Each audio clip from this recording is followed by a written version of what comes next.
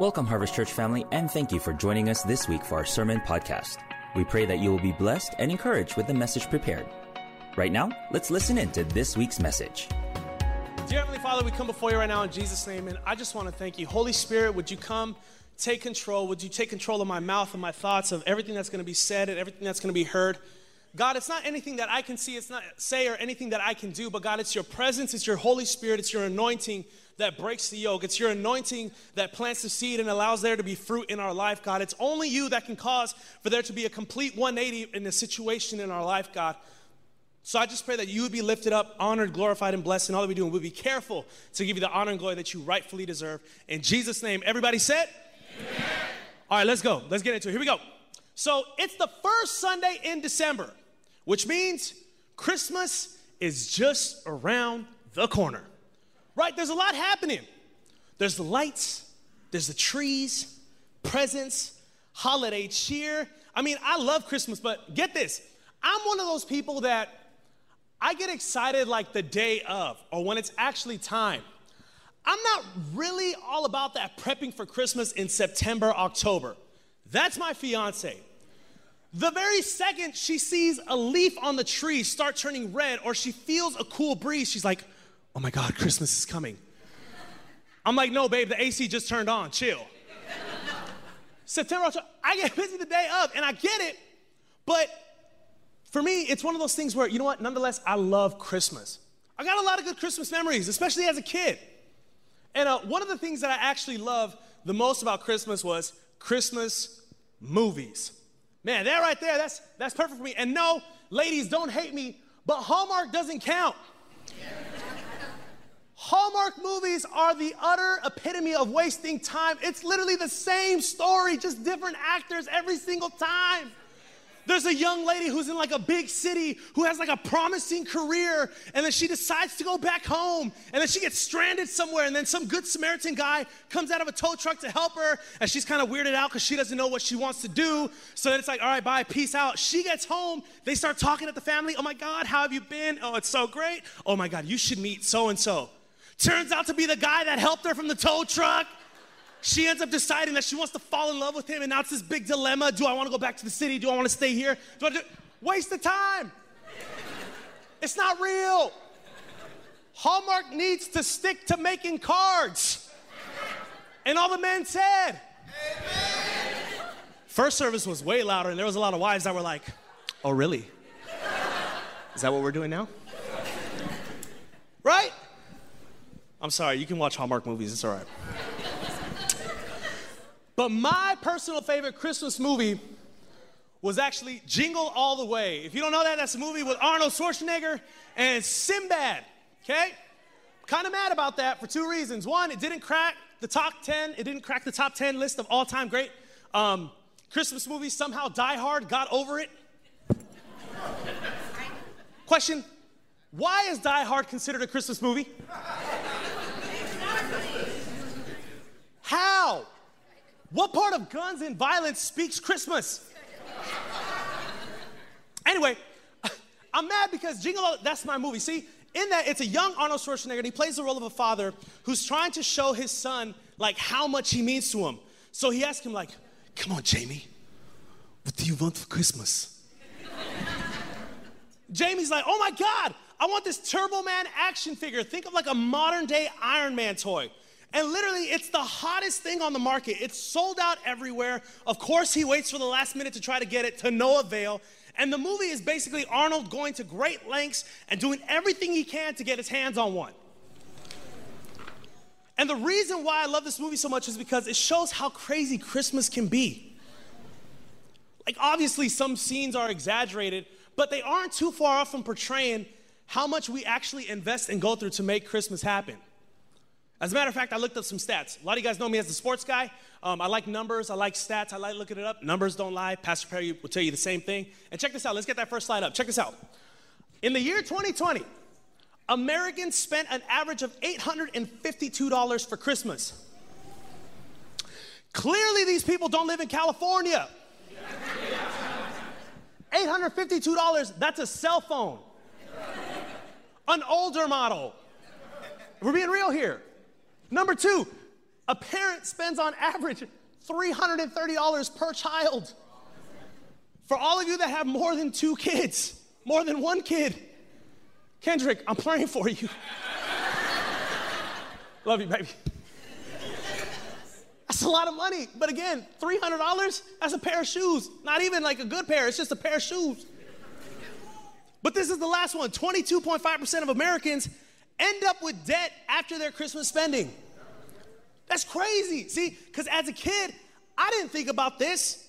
I just knew that when it came to Christmas, I was going to get presents. Man, y'all don't even know. I was so dialed into getting presents, I would calculate how many gifts I would get based off of who was coming from my family. I just knew. It was a list.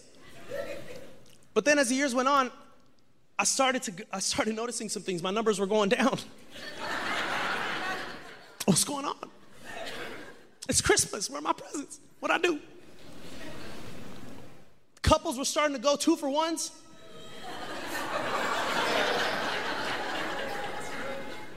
I got gifts that I didn't even want, things I didn't even ask for. I got sweaters I never wore, no matter how bad my parents threatened me to wear them and smile, say thank you. I got shirts that were too tight. And it wasn't until I got older and it was my turn to give gifts that I realized 2-for-1s ain't that bad. I'm sure I can fit this sweater. I'll lose weight. Still waiting.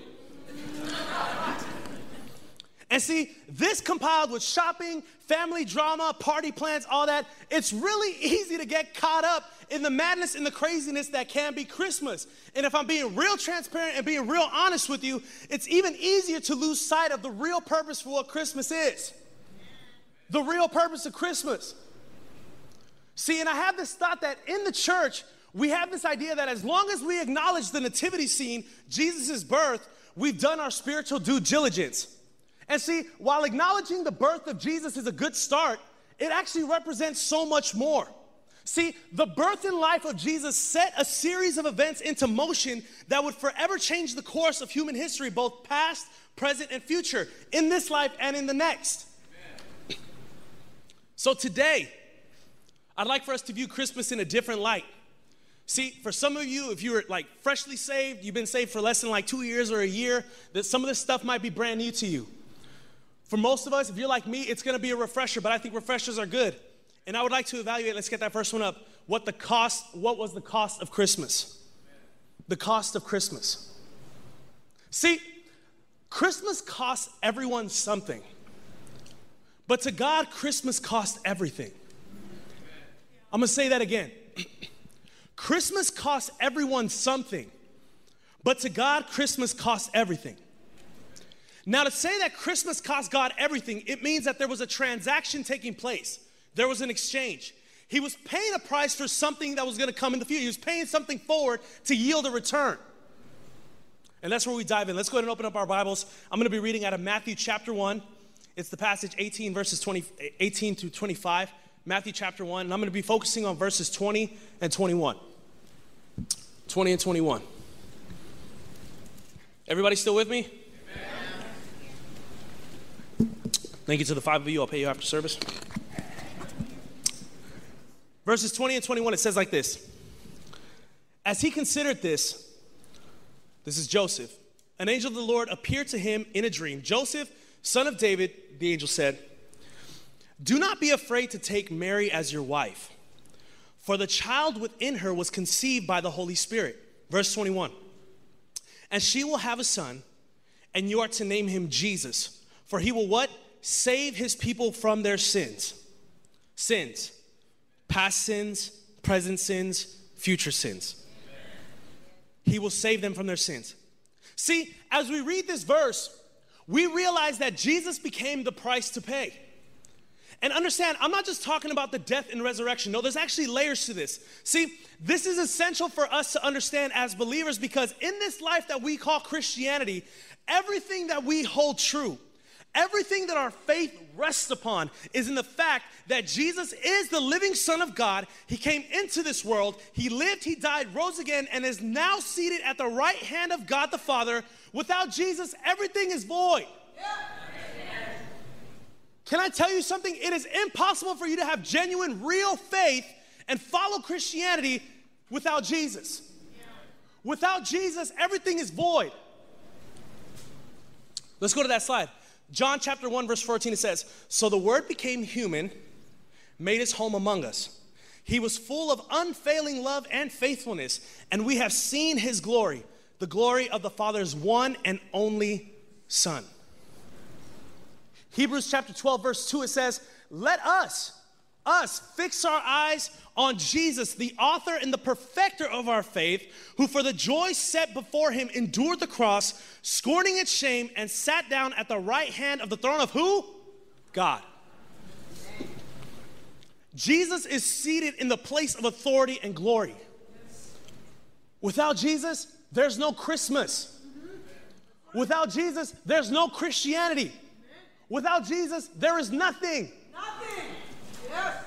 Everything lives, exists, was created, is sustained, is only alive and functioning right now because of Jesus. Period. And I'm really adamant and passionate about this is because we're living in a time where everybody wants to take out God and take out what Jesus did. But can I tell you, it is impossible for you to get rid of the very thing that's holding everybody up right now. It's impossible. Jesus is the only way. And I don't know why I feel need to say this, but there's a lot of different theologies out there, okay? Being in Bible college, you get to study a lot. And can I tell you that anything that says you can go to heaven without Jesus, I'm sorry, wrong, not happening, no.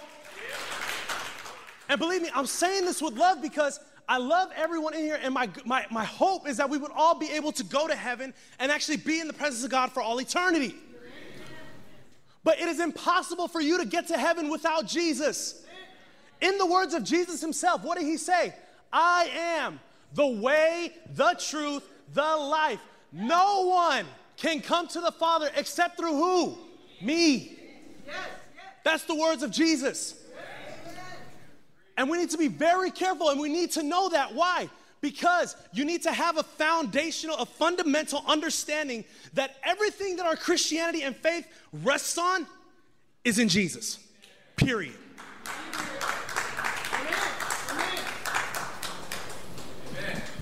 So when we talk about the cost of Christmas, the price God paid, we're talking about the price Jesus paid. And we can see it in three ways. This is my first point. Slide over this, it goes, Jesus paid the price for humanity. See, to understand this, we have to start at the beginning, as in back at the beginning of human history, creation itself. God had established an environment, a way of living that was perfect and without blemish. Throughout Genesis chapter 1 and 2, we see divine design and purpose take place. The world was literally paradise. There was no sign of evil. There was no sign of sin. There was no sickness. It was the complete 180 opposite of everything that we're seeing right now. You turn on the news, it's everywhere. Hopelessness, despair, sickness, fear, threats, oh my God, panic. It's everywhere. Chapters 1 and 2, divine design purpose take place. And then by chapter 3, we read about what we now know as the fall of man, also known as sin entering the world. See, sin caused for there to be a break in the relationship between man and God. It was a breach. It was a separation. The real word is actually a sever. It was a clean cut. There was no more connection there. It was completely gone. See, God is perfect and holy and sovereign, and there is no wrong or evil in him. We need to understand this. It is incapable, God is incapable of being wrong or being evil or having malintent. It's not in his nature. It doesn't add up. Have you ever tried to mix water and oil? What happens? It don't mix. Evil, horrible, bad stuff. Not with God.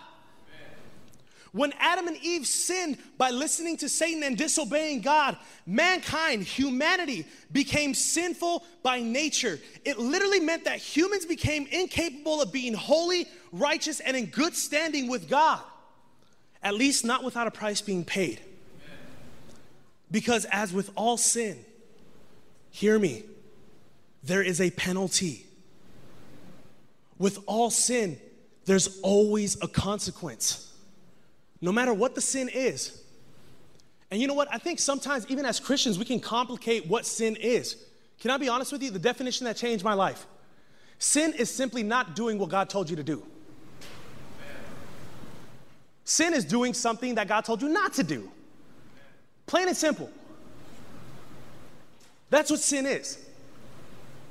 See, because of sin, there was always going to be a consequence or a price to pay. Adam and Eve were forced to leave paradise. Man was forced to work. Childbirth became painful for a woman, and it set out a ripple effect of what we now see today.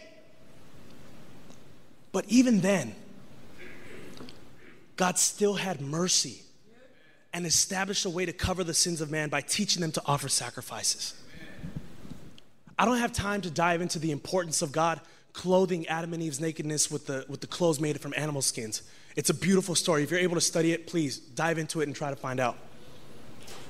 But that's why when we read about the Old Testament, we read about how people would bring certain animals to the priest to be slain. Because when their blood was shed, it would in turn cover the sins of the person who they were paying. Someone brought an offering, covered their sin. Sin comes with a price. But God knew this already. He knows. Can I tell you guys that even right now, this whole pandemic and all these variants, and it doesn't catch God by surprise. I'm not trying to make this political. I'm not. But if for 1 second you think that God is in heaven trembling with fear at this thing, that's not the God I serve. Knows all, present, all powerful. He's the answer. God knew already, and that's why he sent Jesus. Let's read 2 Corinthians chapter 5, verse 21. It says this: "For God made Christ, who never sinned, to be the what? The offering for our sin, so that we could be made right with God through Christ." And see, this is where I love Bible college because it taught me how to do this. I love this verse because it presents a key that unlocks faith and hope for us in our own life. See, the moment Satan deceived Adam and Eve, sin snuck in and gave him the ability to affect our human life, our human nature. It's the main reason why it's easier to do bad than it is to good. Reality check. How many of you have thought about sinning? I'm going to ask that question again. I'm going to hope that there are some more realistic people in this place. How many of you have thought about sinning? It's okay. You're not going to burn. Like, you're fine. We're in church. But the reason I ask that is because it's normal. For Christians, it's normal. The Bible constantly talks about fighting the desires of the flesh, the evil and the bad things that we want to do. And as long as humans were sinful by nature, Satan had the power to keep us disconnected and severed from God. But then Jesus. But then Jesus, both fully man and fully God, filled with all the power and the authority of God, is born and lives life on this earth without sinning once, thus breaking the power and the hold that Satan had on human life and nature, and in turn gave you the power to take off the old sinful nature and take on the nature of Christ. That's why the Bible says in Ephesians chapter 4, verses 22 to 24, that we should throw off your old sinful nature and your former way of life, which is corrupted, severed, it's distorted, corrupted by lust and deception. Instead, let the Spirit renew your thoughts and attitudes. Put on your new nature, created to be like God, truly righteous and what? Holy. Set apart. See, the power of Jesus isn't only tied to the fact that he died and rose again and lives forever. No, see, I think that's where we're actually doing a disservice to God, because his power it didn't come because he died and rose again and lives for the grave. No, that just means that he took the power of death, hell, and the grave. The real power, when we think about it, is the fact that the power started with the fact that while he was on this earth, he lived a blameless and sinless life and broke the power the enemy had over our human nature. And because of that, we are no longer obligated to live by our flesh. You are no longer tied to your sin. You don't have to stay where you are. It doesn't matter what's been happening in your family for generations. You have the power because Christ already paid it in full. You have a choice to make. Will you decide to break it and actually start a life? Start living the way that Christ intended, in freedom and in victory? It doesn't matter your sin. Can I tell you that before your life was even sketched in the books of heaven, God already knew everything that you were going to do, and he still saw it fitting to send his son to die for you? Amen. Can we think about that? Amen. Jesus has given us the power to live a life in freedom and power and authority because he paid it in full. He paid it in full. He did it.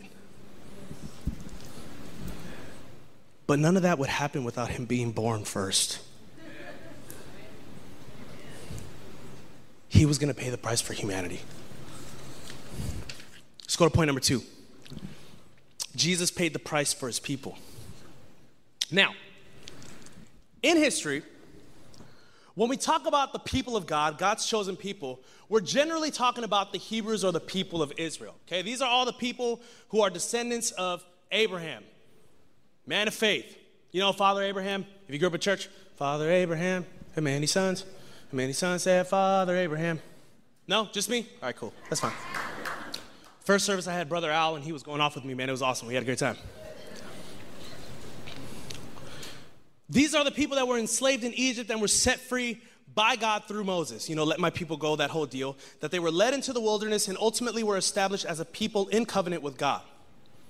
In other words, if you weren't part of that group, you weren't part of those people of God. So that begs the question, how did we, as the church, make it somehow? Have you ever thought to ask yourself that? When did we become able to call ourselves people of God? I'll tell you where the answer is found.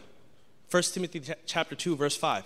It says this, for there is one God and one mediator who can reconcile or restore the relationship between God and humanity. The answer is in the next line. The man Christ Jesus. It's Jesus.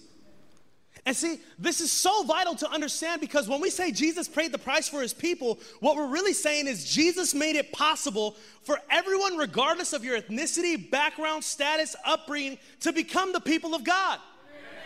It's through Jesus. Because of Jesus, we all have an inheritance. We have the hope of heaven. We have the hope of a life. Newsflash, this isn't the most important life that we're going to live. There's something else for eternity. There is no death after that. Like once we die, that's it. It's forever, one way or the other. I want to go to heaven. Amen. Shout out. Regardless of your ethnicity, background, status, we became the people of God. Galatians chapter 3, verse 28, it says this. There is neither Jew nor Gentile, neither slave nor free, nor is there male and female, for you're all one in Christ Jesus. You're all one in Christ Jesus. Notice how it said one. One means united. One means together. Church, can I ask you guys a question? Seriously, can I ask ourselves a question? It's good to reflect. Are we truly united?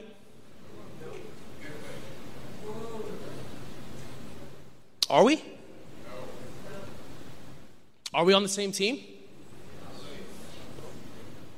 See, because if we're on the same team and if we're all united, I should be able to walk up to any single person in this church that calls themselves part of the body of Christ, and I should be able to be open and honest about my life, the good, the bad, the ugly, the highs and lows. Why? Because that's what the church is supposed to be. Amen. I'm sorry, the church isn't this building. The church isn't a place for perfect people to come and to give their tithes and offerings and feel entitled to sit in the chair. The church is a place for broken people that are hurting, that need healing, that need a Savior, that want to be led by God. And can I tell you, the only way that the church can grow is if there's a people that are willing to be honest and say, hey, I was where you were, but I'm no longer there. Come meet the Savior. Come, let me show you where he is. That's the purpose of the whole church. And I understand that some of this might be hard, and understand I'm saying all this in love because when I was preparing this sermon, it convicted me and it checked me, because how many times was I too busy to go shake the hand of someone who really needed prayer? What did I prioritize over that person's soul? Is anything really too busy that you're willing to gamble the soul of a lost person? Because if it's not, then what are we doing? That's for the church. That's real ministry, the real church. And look, I'm just gonna be open and transparent. You guys are like my family. I love every single one of you. I know some of you guys like I've never even met, but I see all of your faces every single Sunday, 9 a.m. and 11 a.m. I pray for every single one of you. I know there's stuff here, but I want you to know, church, it's time for us to stop letting things get in the way of our relationship. John chapter 13, verse 35, these are the words of Jesus when he said, "And the world will know that you are my disciples by what? The way that you love one another. By the way that you're loving the person next to you that you don't know." Can I ask another question? Can it be that the world doesn't want what's in the church right now because all they see is more of what they see every day?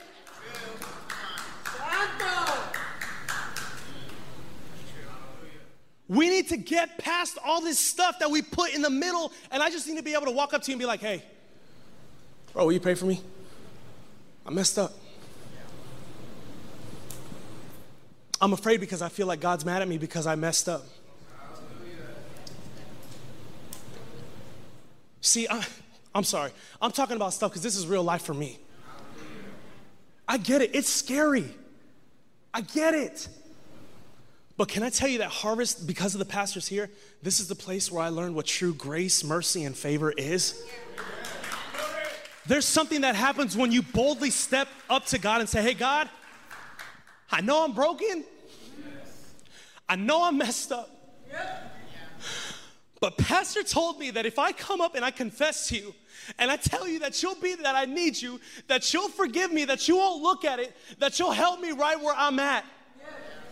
See, the reason why I'm crying and I'm being passionate about this is because there are so many of us that are walking around carrying so much shame. We're carrying so much guilt, thinking that we're not qualified, thinking that we're not good enough for God. And can I tell you, that's a lie from the enemy.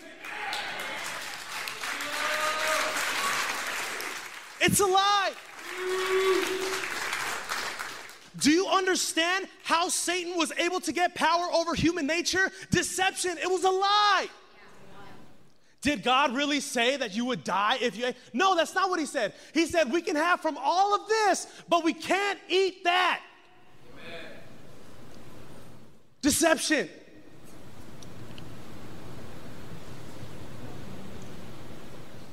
Holy Spirit, take over right now.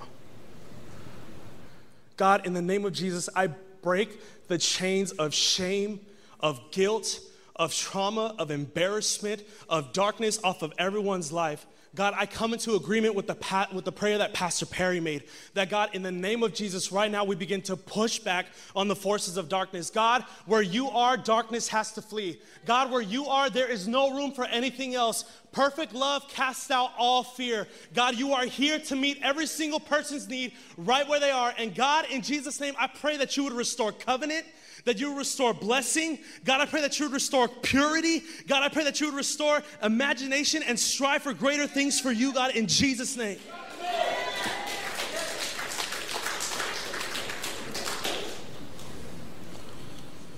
We need to be together.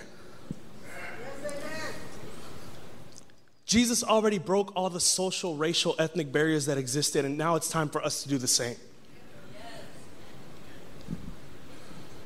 Sick and tired of all the stuff I see. There is no room for racism in the church. Amen. Come on.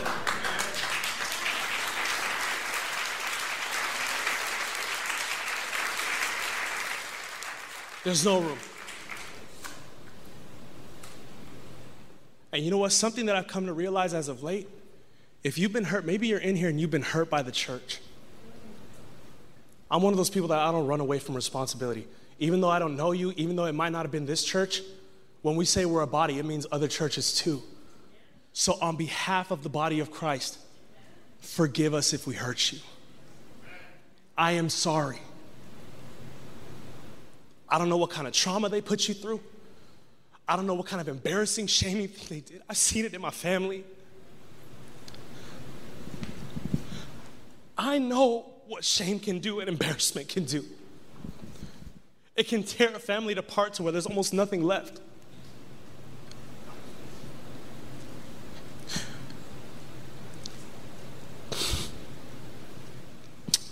But it is only by the grace of God that we're still standing right now.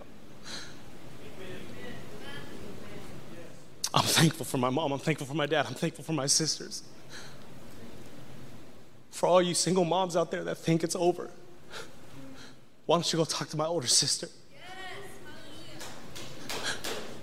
Show you what real ministry is when you get down into that, when you have to sink down to that level. My sister is a testament of what not letting the enemy have the final say. I'm proud of that woman. I'm proud of my little sister. I'm proud of my family. Gloria a Dios. We need to be together.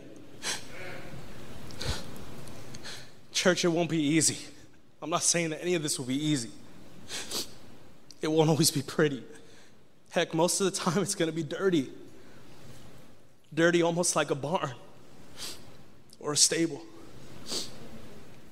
Maybe a manger. The greatest of kings, born in the lowest of places. That's from a movie. I can't take credit for that one.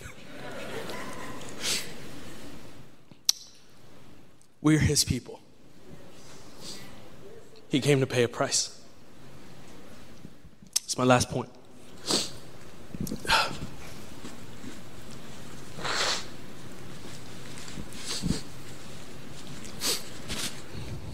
Everybody okay?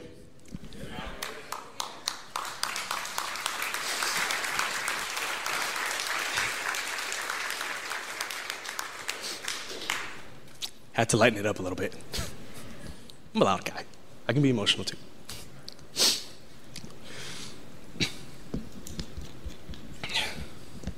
We need to be together. Last point. Started off with he paid the price for humanity. He paid the price for his people. It's us. Finally, this is where I want to drive it home. He paid the price for you. For you. Yes, Lord. Thank you, Jesus.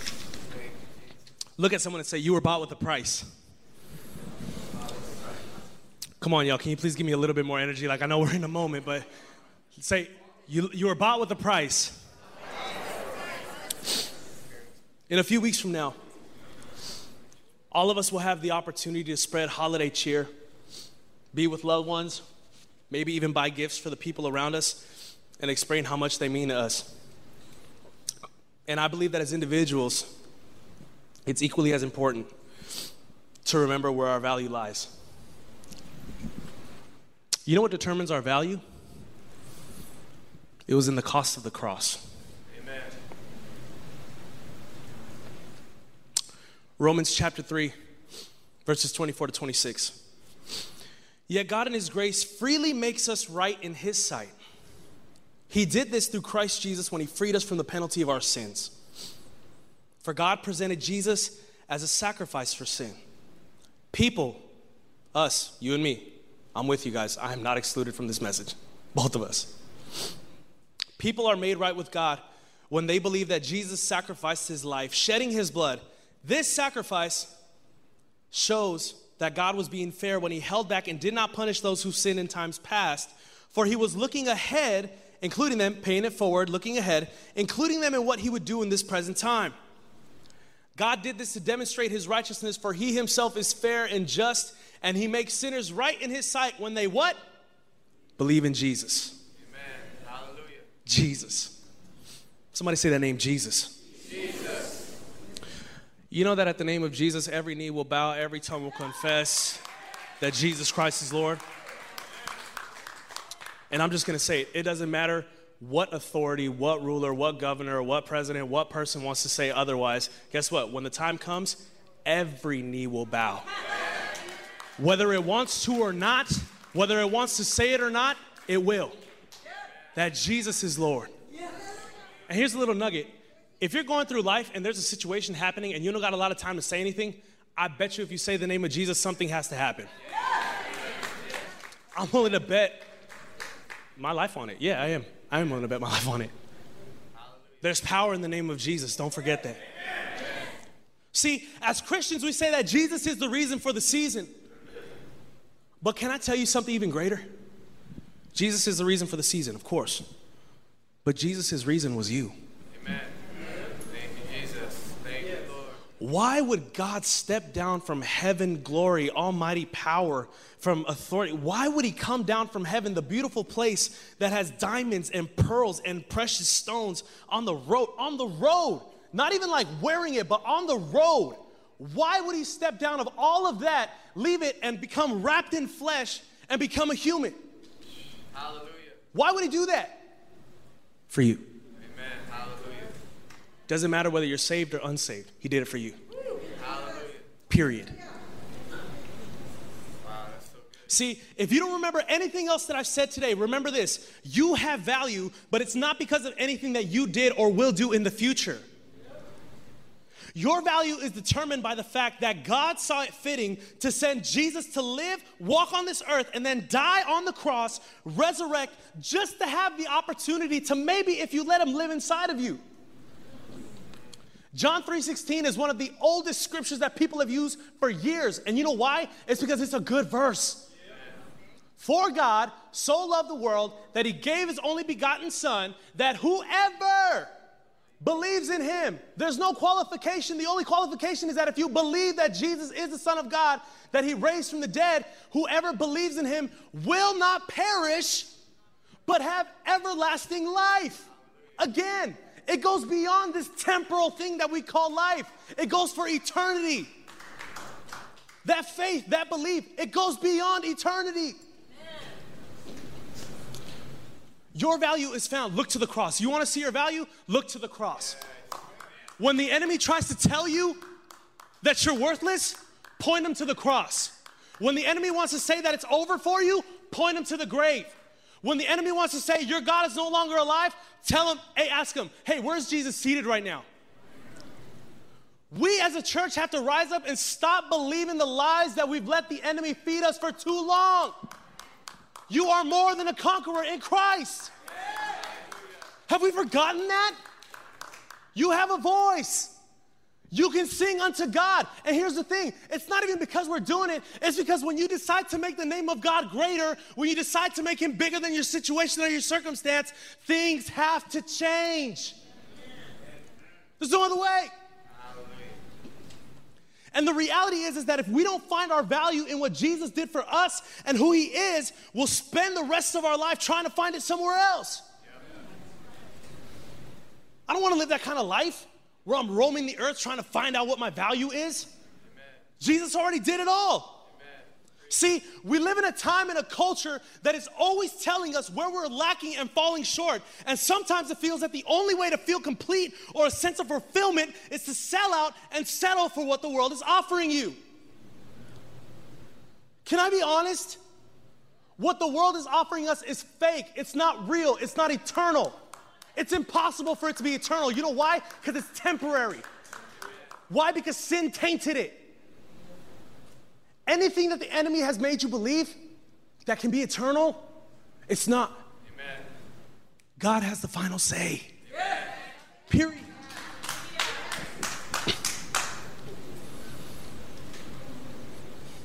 Our answer can only be found in Jesus. Amen. Hallelujah. If I could have the worship team come up. Jesus paid the price.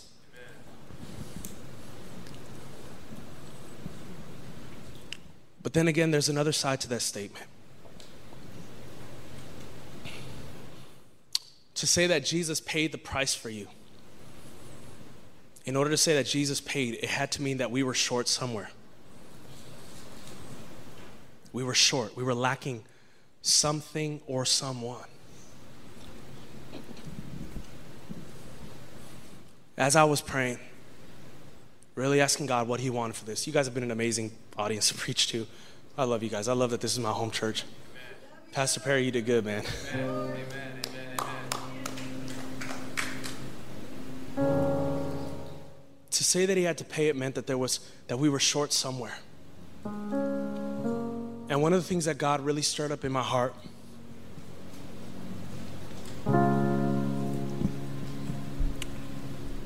was that for a lot of you this year, holiday, Christmas, it's going to be your first Christmas without someone or something.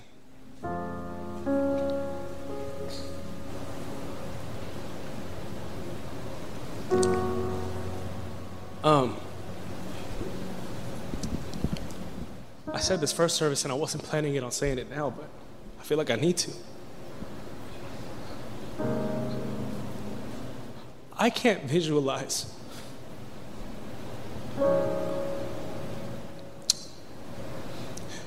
what it would be like to spend Christmas without hearing the laughter of my dad or hearing the shout of my mom.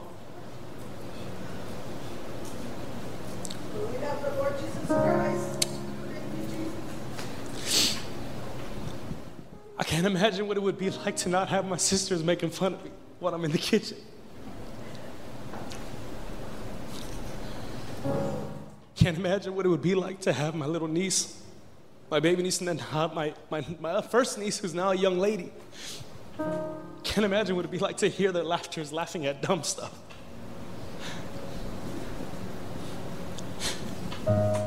Even my family members that I haven't talked to for years.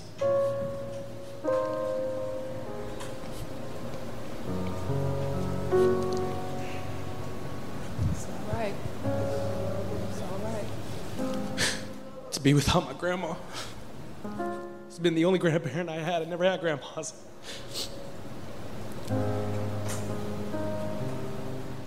But I'm not naive to the fact that for a lot of you in this room, this will be the first year that you have to face that. And my heart truly goes out to you. I'll be praying for every single one of you. Because I can't imagine what that would be like. But all I know is that when I don't know, wherever I'm missing, whatever I'm missing, whoever I'm missing, Jesus is more than enough to cover it up. Jesus is more than enough to help me get through.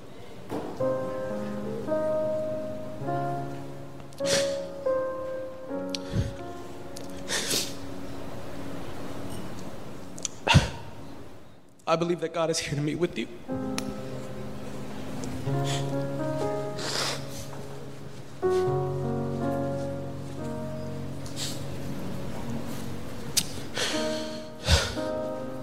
With every head bowed and every eye closed, I'm done.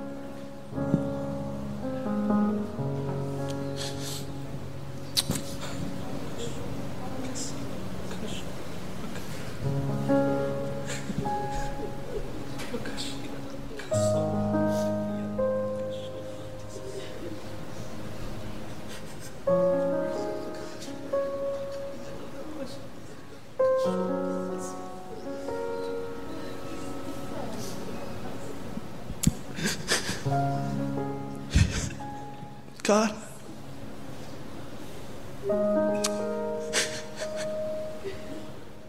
Abba, Dad, your kids need you. There's a lot of hurt. There's a lot of pain. There's loss, there's fear, there's anxiety. There's worry about the future. And God, in this moment right now, by the authority of Jesus Christ, we run to you, God, Abba, our Father. God, I pray for every single person that's going to be facing what they have to face in the coming weeks. God, would you be their strength? God, would you be their comfort? Would you be their counsel? In the stillness of the night, would you remind them that the world hasn't fallen apart and that you still got them and that you're still holding them up, God?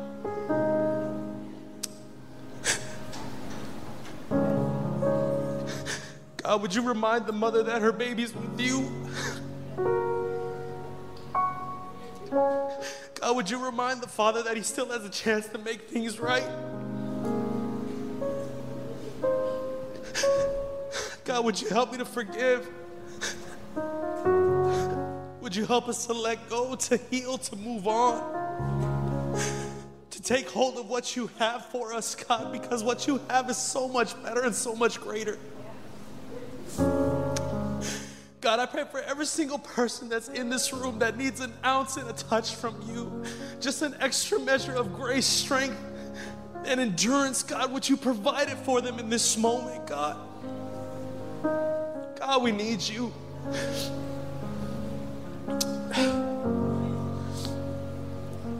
If you're in this room and anything that I said, that first prayer, if that was you, on the count of 3, would you just slip up your hand real fast? 1, 2, 3. Yeah, hands all over. God, you see these people who raise their hands. Would you be with them and would you meet with them? God, I love you. Thank you because you're not a cruel dad. You don't turn your back on your children when they come running to you. God, I pray that you would be with us as we close out the year 2021. And as we move forward and look ahead to what you have, God, would you fill us with excitement? Would you fill us with endurance and stamina to be able to carry out what you have for us in this new year? God, I thank you for the vulnerability, the transparency that's in this place. God, I thank you for Harvest Church. In Jesus' name. There's one more prayer that I want to make. If you're in this room and you've never surrendered your life to Christ, can I tell you that it is the single best decision that you can make? Hallelujah. Maybe you've given your life before, but then you've fallen off. You're like, man, I don't know. Will God take me back after all that? Yes, he will. There is no sin too great in your history that will make God cast you out. He won't turn you away. Not if you come running. Every head bowed, every eye closed. I understand that it's good to be vocal and it's good to be seen by people, but this is a very personal thing. It's a personal choice for a lot of people. If you're in this room and you've never accepted Christ, or you want to come back to Christ, or maybe you just say, you know what, I just know that I'm not right and I want to get there. On the count of 3, would you throw up your hand? 1, 2, 3. I see that hand, I see that hand. Thank you. You can put it down. I see that hand. Yes, I see that hand. I see that hand. I see that hand. I see you.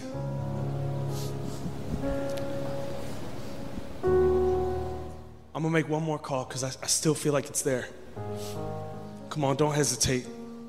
I can't promise you that life is going to be perfect and it's going to be easy. But I can promise you that it's going to be way better than probably anything you're living now.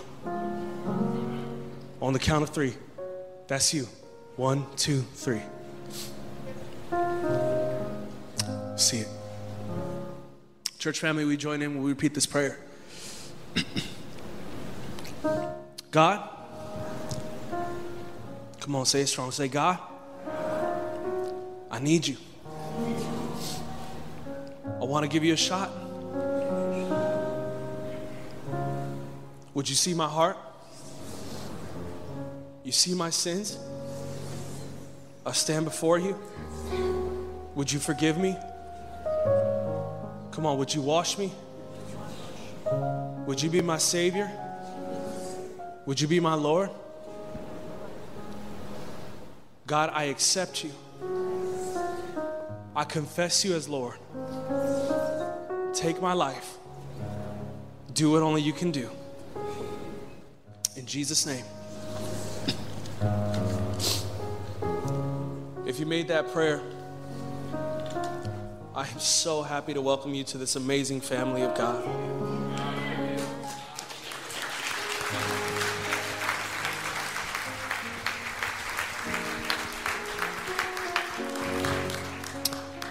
We mentioned eternity, and what you just did is you secured your spot. Me and you, we gonna get there. We gonna party like it's 1999. It's gonna be great. Harvest Church, I know I went over a little, but will you guys bear with me for a little bit more? Hallelujah. Yes. There's something special that I want to do. I want to take communion.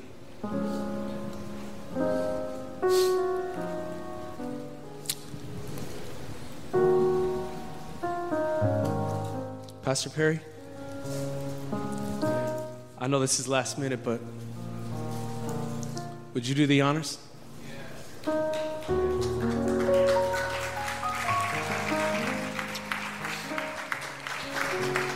This is our pastor.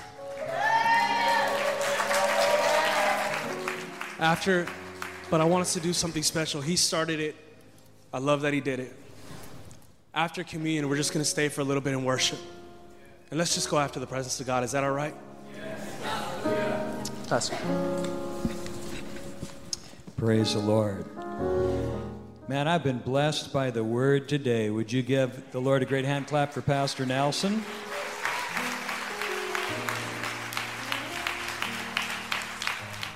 Thank you for joining us once again for this week's Sermon Podcast. We pray God's blessing on you as you face your day and week ahead. For more videos, messages, and other content, make sure you follow, like, and subscribe to all of our social media accounts on Twitter, Facebook, and Instagram at GoHarvestEG. And be sure to check out our website at goharvest.org for the latest information on events and services. Until next time, stay encouraged and don't miss the opportunity to be a blessing to the world around you. God bless.